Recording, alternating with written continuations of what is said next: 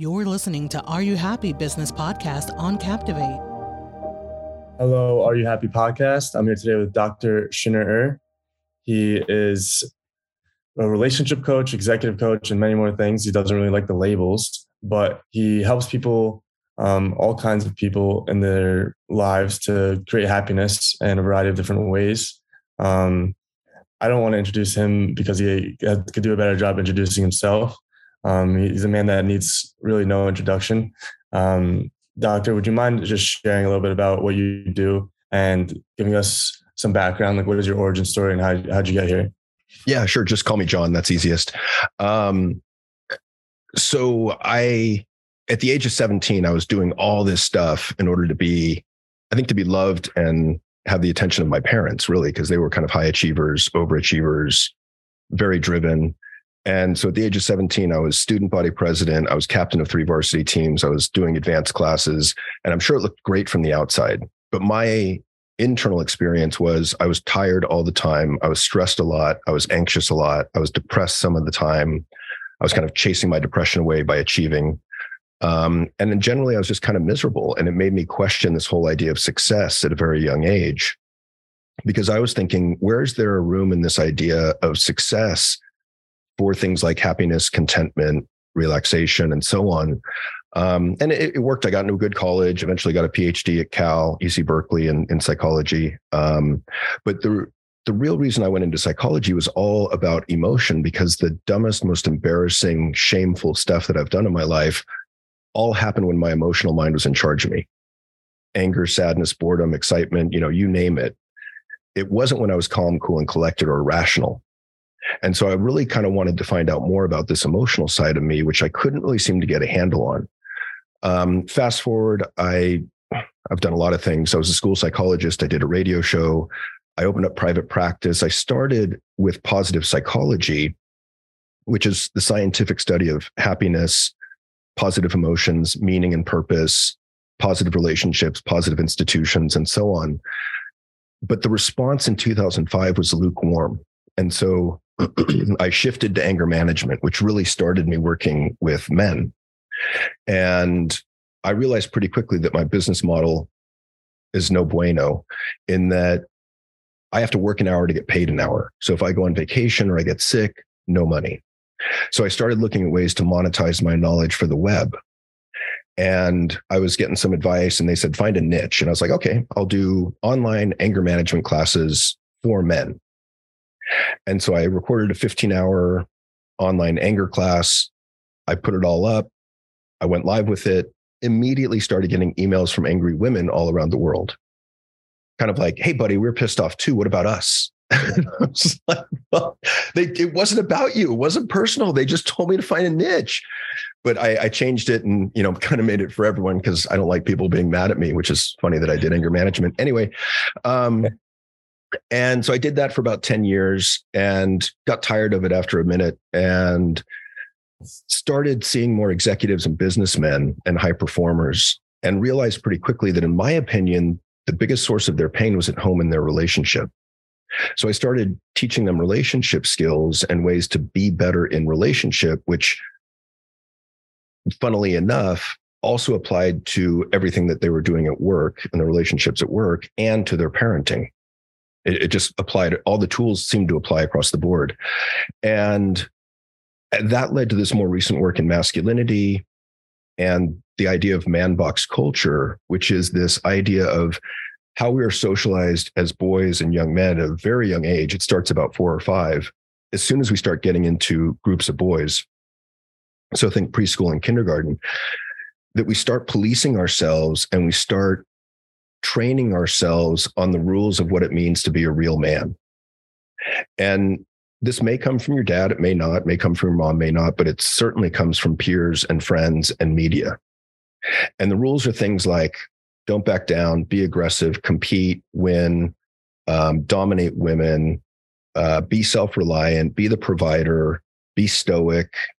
And there's some good and some bad in there. And I think you kind of have to parse it down into individual rules and look at them on a 1 to 10 scale, but we don't have time to go into that.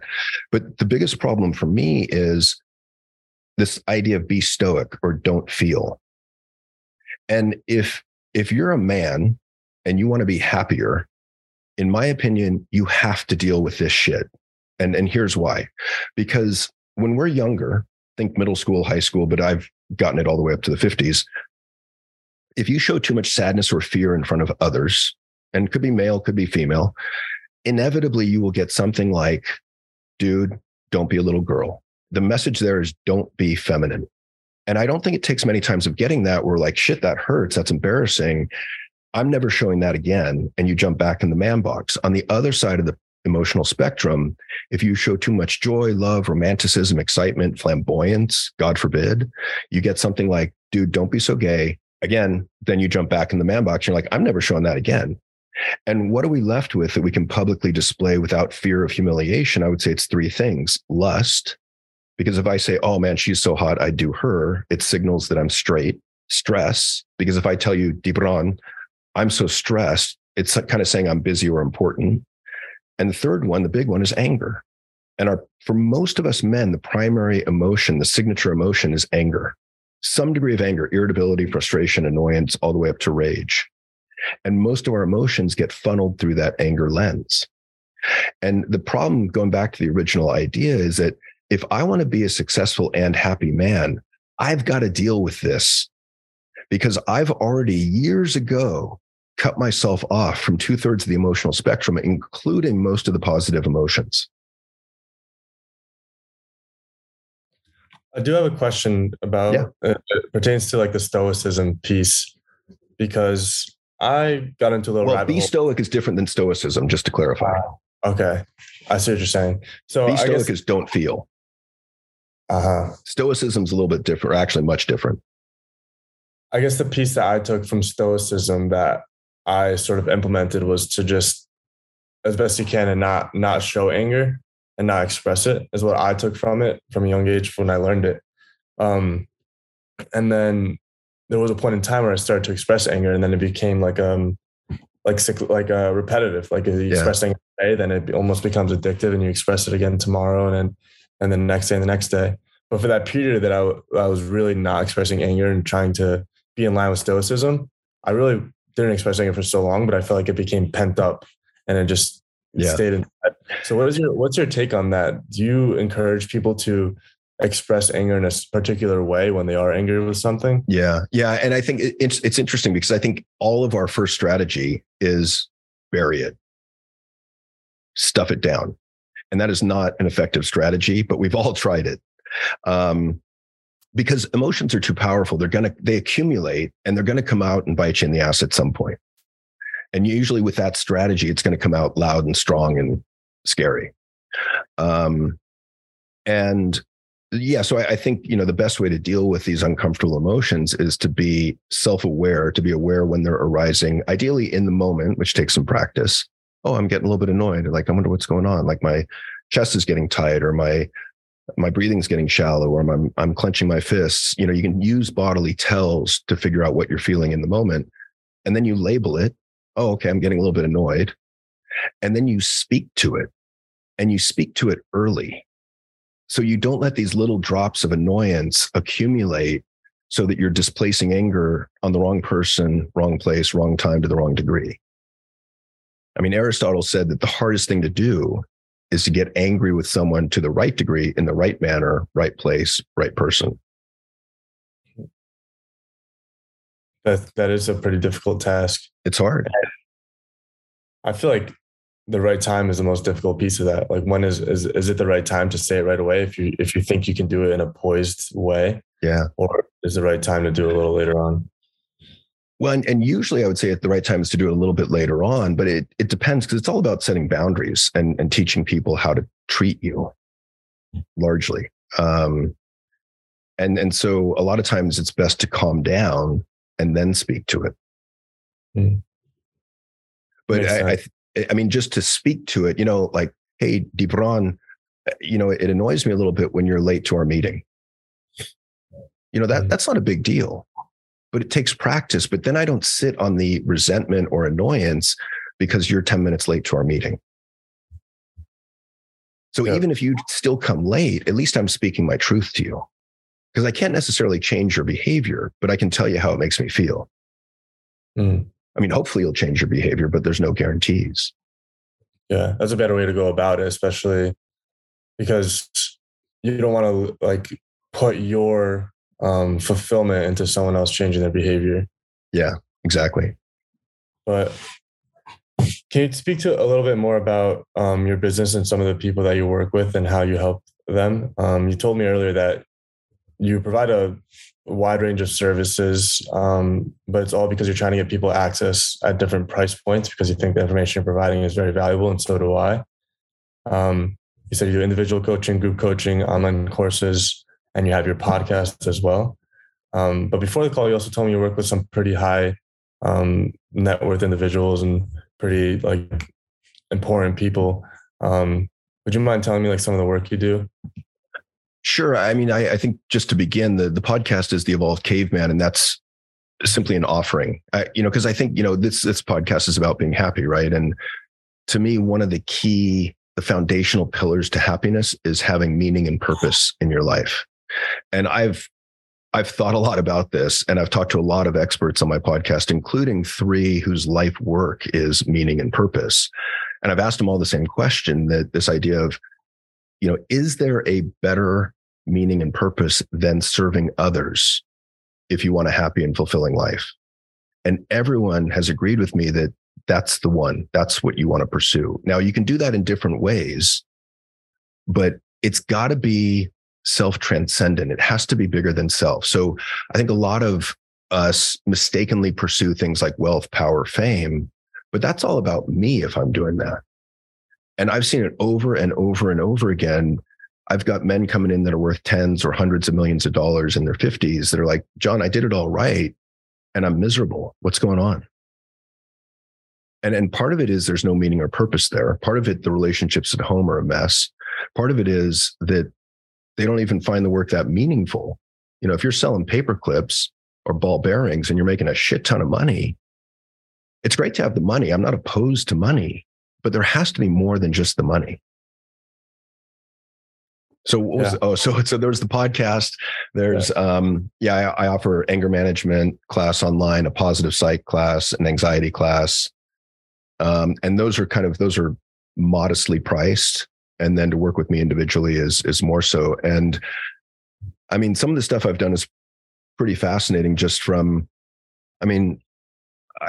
a geek in a number of ways. So I could do SEO. I could, throw up a website. I'm an emotion geek. I'm a Marvel superhero geek. I'm a comic book geek. Like there's a lot of ways I'm a geek. Animation. Geek is just something I'm interested in and proud of, which, when I was younger, I was interested in, but not proud of. So it's a little different. I think I was embarrassed by. And so, what about social media? You left that out. You do SEO, websites. Yeah, I kind of do social media. I'm on Instagram and LinkedIn and Twitter and Facebook. But I use it to push out information. But so after I put this anger management class online, I was really good at search engine optimization and I dominated the first 2 pages on Google. Like 80% of the listings were me on the first 2 pages. And so a couple things happened. One is there was a point at which I got a letter or an email, and it said, "Dear Dr. Schinnerer, thank you so much for the free online anger management classes. I've been in prison for 27 years, been addicted to meth and PCP for as long, turned my life around 6 years ago, no longer wish to be the man I once was. Thank you so much," and signs it. And I don't know who this guy is. So I fire back an email. "Hey, good job turning your life around. Keep up the good work. You're an inspiration." I go see a client. An hour later, I come back and there's a response from this dude. And I'm like, huh? Who has email access in prison? And it says, "Dear John, this isn't my real name. My handlers won't let me use my real name. Look up the books, The Black Hand and Urban Street Terrorism. That's me. Once you do a little research, I'm sure you'll understand why I can't use my real name." And I was like, damn, this guy's good, because now I'm curious. So The Black Hand's about this guy, Rene Boxer Enriquez, who was in the Mexican Mafia. Mexican Mafia started out as a prison gang in LA. Rene helped grow it into an international crime syndicate with over 150,000 gang members paying homage to them, including MS-13s.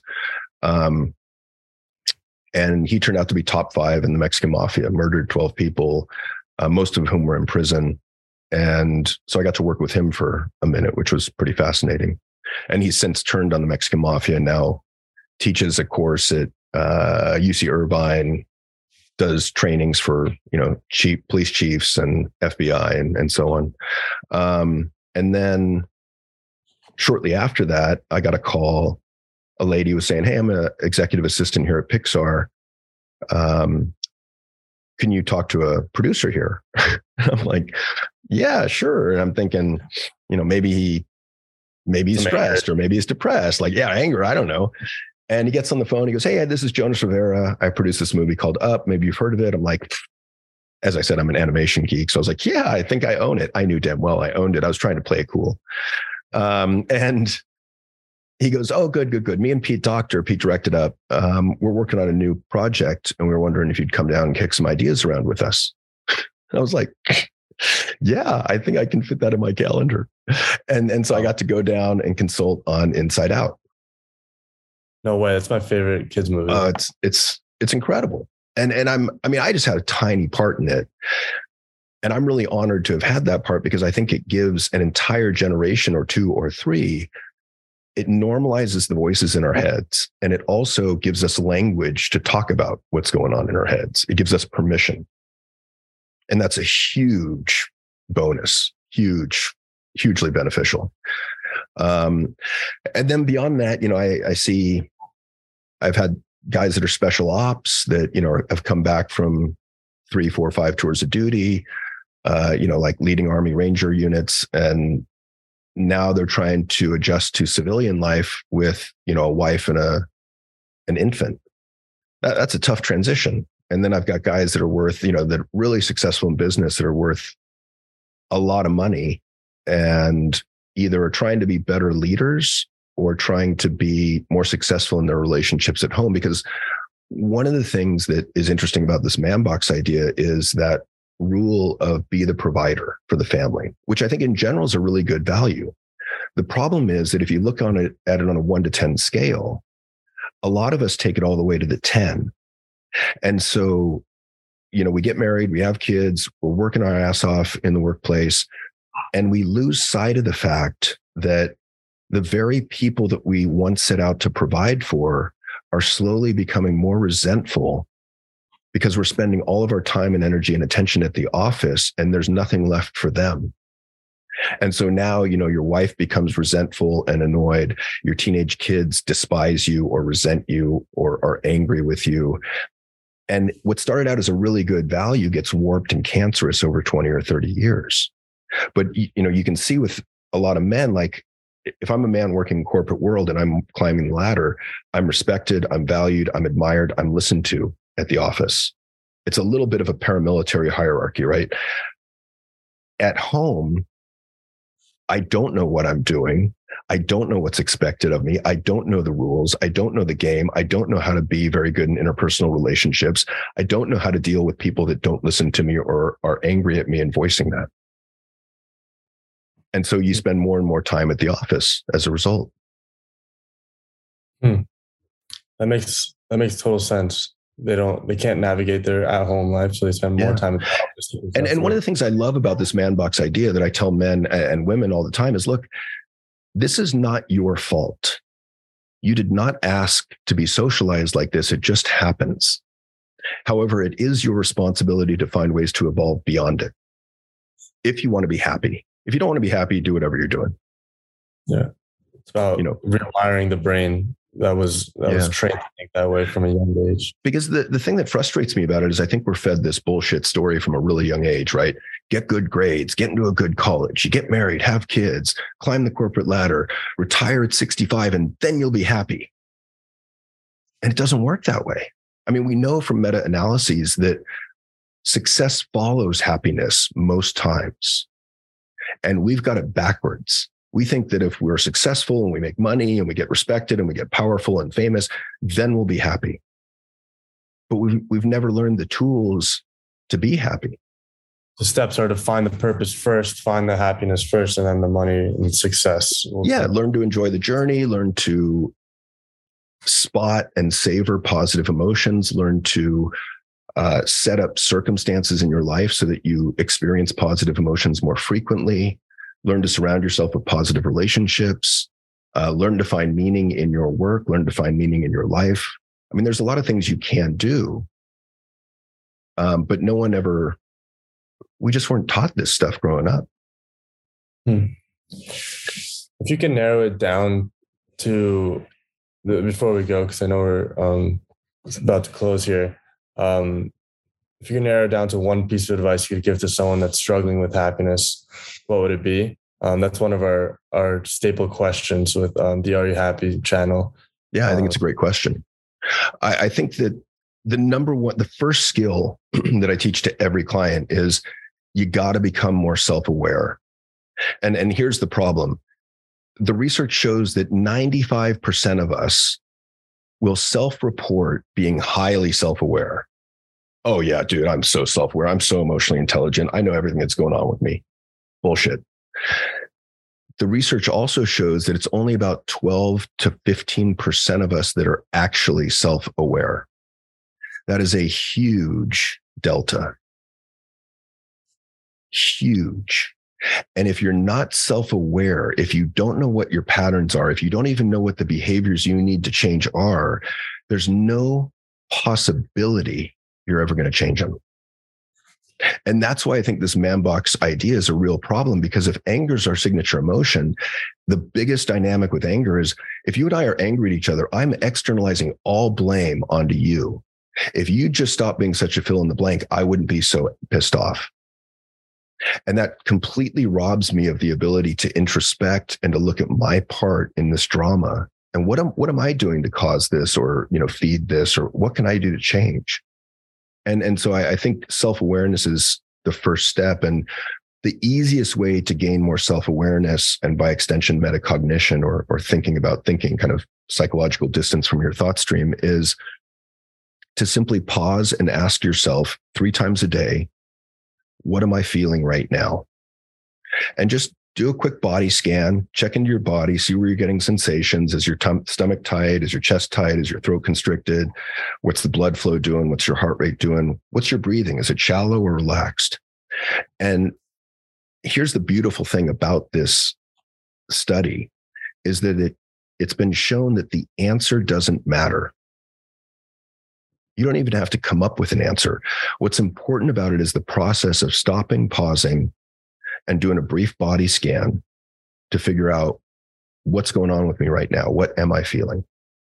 And so I think self-awareness is a big part of it. I think learning greater emotional granularity and being curious about emotions and getting greater specificity about what it is you're feeling in the moment. So, we start out as good versus bad. And then we've got like happy, angry, sad.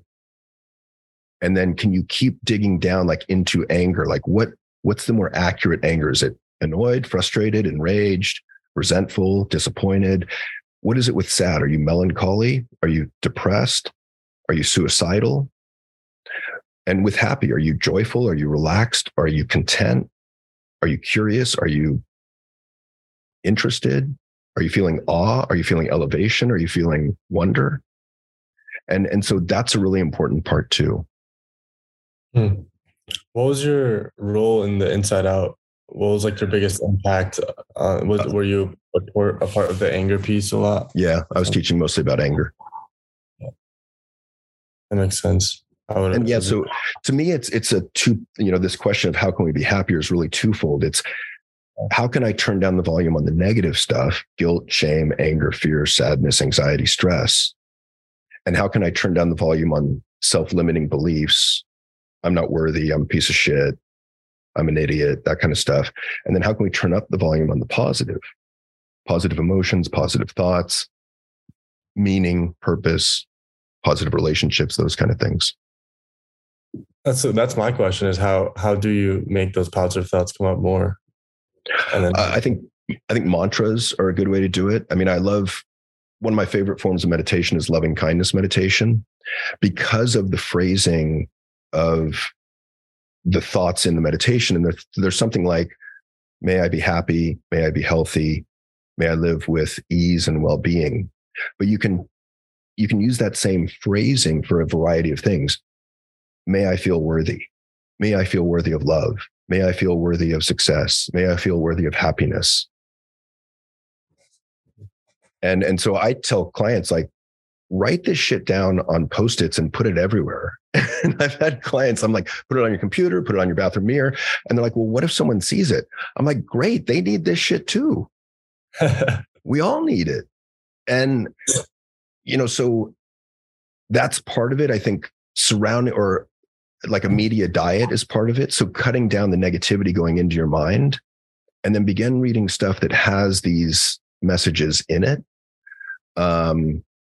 And then, I think a big part of it, as I said earlier, is knowing what the positive emotions are, and then looking to spot them throughout your day-to-day existence and savoring them, or stretching out the amount of time that you can sit with them. Because we know that the negative emotions they're loud, they're vicious, they yell at you. They're not bashful. You know damn well when you're really angry, or when you're really depressed, or when you're really anxious. The positive emotions, on the other hand, they whisper to you. They're fleeting. They're fragile. They're quiet. And so we got to get better at spotting them, because I think most of us don't even know when we're sitting on top of a positive emotion. And if you don't know, what's the point? You don't have self-awareness. Mm-hmm. And I think that's true for a lot of us, that we're not even aware when we're smack in the face with a positive emotion. So a lot of your advice to give to the rest of the world is to be more self-aware, so that you can notice these positive things that are happening and sort of highlight them, and sit with them a little bit more. Obviously, sit with your negative thoughts as well, but trying to turn up the volume on those positive times. Yeah. And I think the other part is taken from mindfulness, which is allow whatever's arising in your mind or in your heart, allow whatever's arising to arise without judgment. So, you use the example earlier of anger, right? You get angry, you're like, oh shit, I shouldn't feel that. I'm going to stuff it down. That's a judgment about anger. And I can't tell you how many judgments we have as men about, like, I just was leading a men's group last night. I was asking what the most difficult emotion that they experience. What's the hardest emotion to share with others? And it was shame, guilt, unworthiness, loneliness, feeling less than. And, like shame, for example, shame doesn't hold up well to the light of day, but we're too ashamed about our shame to share it. So it locks itself into place, leading to feelings of unworthiness and disconnection. And we've got an epidemic of disconnection going on, particularly for men, that really we got to work on. Yeah. So sorry, I could talk about this stuff forever. No, I love it. I love just letting you talk. This is awesome. We're getting a lot of really good information. I don't want to take too much of your time. I think we're going a little bit over, just because it's so interesting to hear what you have to say about the happiness and all of these other pieces. I guess before we go, I do have to ask you, are you happy? I've never been happier. I don't think so. Just to be clear, when I'm talking about happiness, I'm talking about contentment. So if you think of moods or emotions on a 1 to 10 scale, with 1 being like suicidally depressed and 10 being manically happy, 5 being neutral, I'm shooting for a 6, because what goes up comes down. And so I'm looking for meaning. I'm looking for purpose. I'm looking for frequent infusion of positive emotions, which I control a lot of in my day-to-day existence. And I'm looking to surround myself with positive relationships. And I've never been better at those things than I am now at 55. Now, that doesn't mean that I don't get sad. I still get sad. I still get angry. I still get anxious at times. I still feel guilt. I still feel shame very infrequently. But I'm also better at being aware of it, labeling it, and sitting with it and not judging it. Because I'm human, damn it. You've been able to cultivate a fact which really pisses me off. What'd you say? A fact which really pisses me off. So you've been able to cultivate an environment over time of mostly positive things that you encounter in your day-to-day life. Mm-hmm.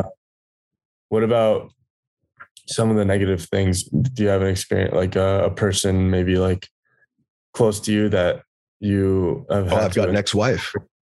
Yeah. So what about those things that you can't avoid that do consistently cause frustration? I think great question. I think that compassion, empathy, I think forgiveness is a big one. I mean, I actually just recorded a podcast with my 17-year-old daughter yesterday where she shares her story about, I mean, basically her mom driving her to extreme self-harm and a suicide attempt.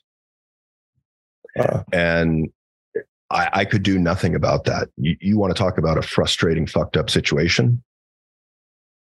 And then her stepdad, after she got out of the hospital, her stepdad smacked her on the ass and admired her ass and her jeans. And then her mom kicked her out of the house because it was too uncomfortable. So I have her now 100% of the time.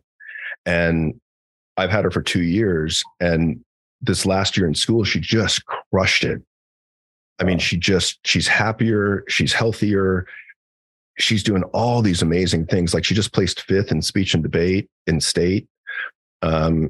She's going to girls' stage. She's in youth and government, president of that club. She's doing improv comedy. She's doing Model UN. Like she's geeking out all over the place and getting straight A's.